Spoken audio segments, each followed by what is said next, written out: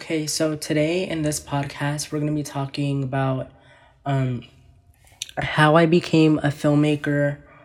Well, actually, let's start off with how I became a filmmaker.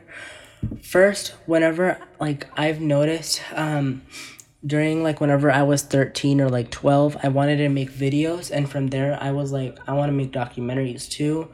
I want to make films too, also that. And I just felt like documentaries and making films were my thing.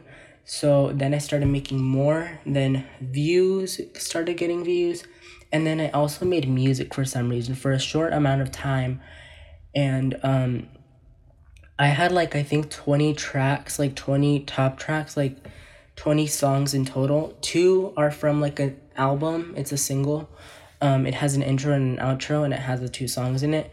And then I have this other album that I created called Alex Olivares Music, and it's an LP, so it's basically an album. And an LP stands for long play, which is just a full length album that are maximum or less of 30 minutes, but I think that's an EP, but it still doesn't matter. But yeah, then I created My State of Emotions, Alex's Life, Alex LeBlanc. There's lots of y'all can go listen to my music. By the way, some are very crappy. Some of my music are very crappy. I didn't like it. But some are really good. Good Vibe was a good song. I just loved it. It was just a good vibe.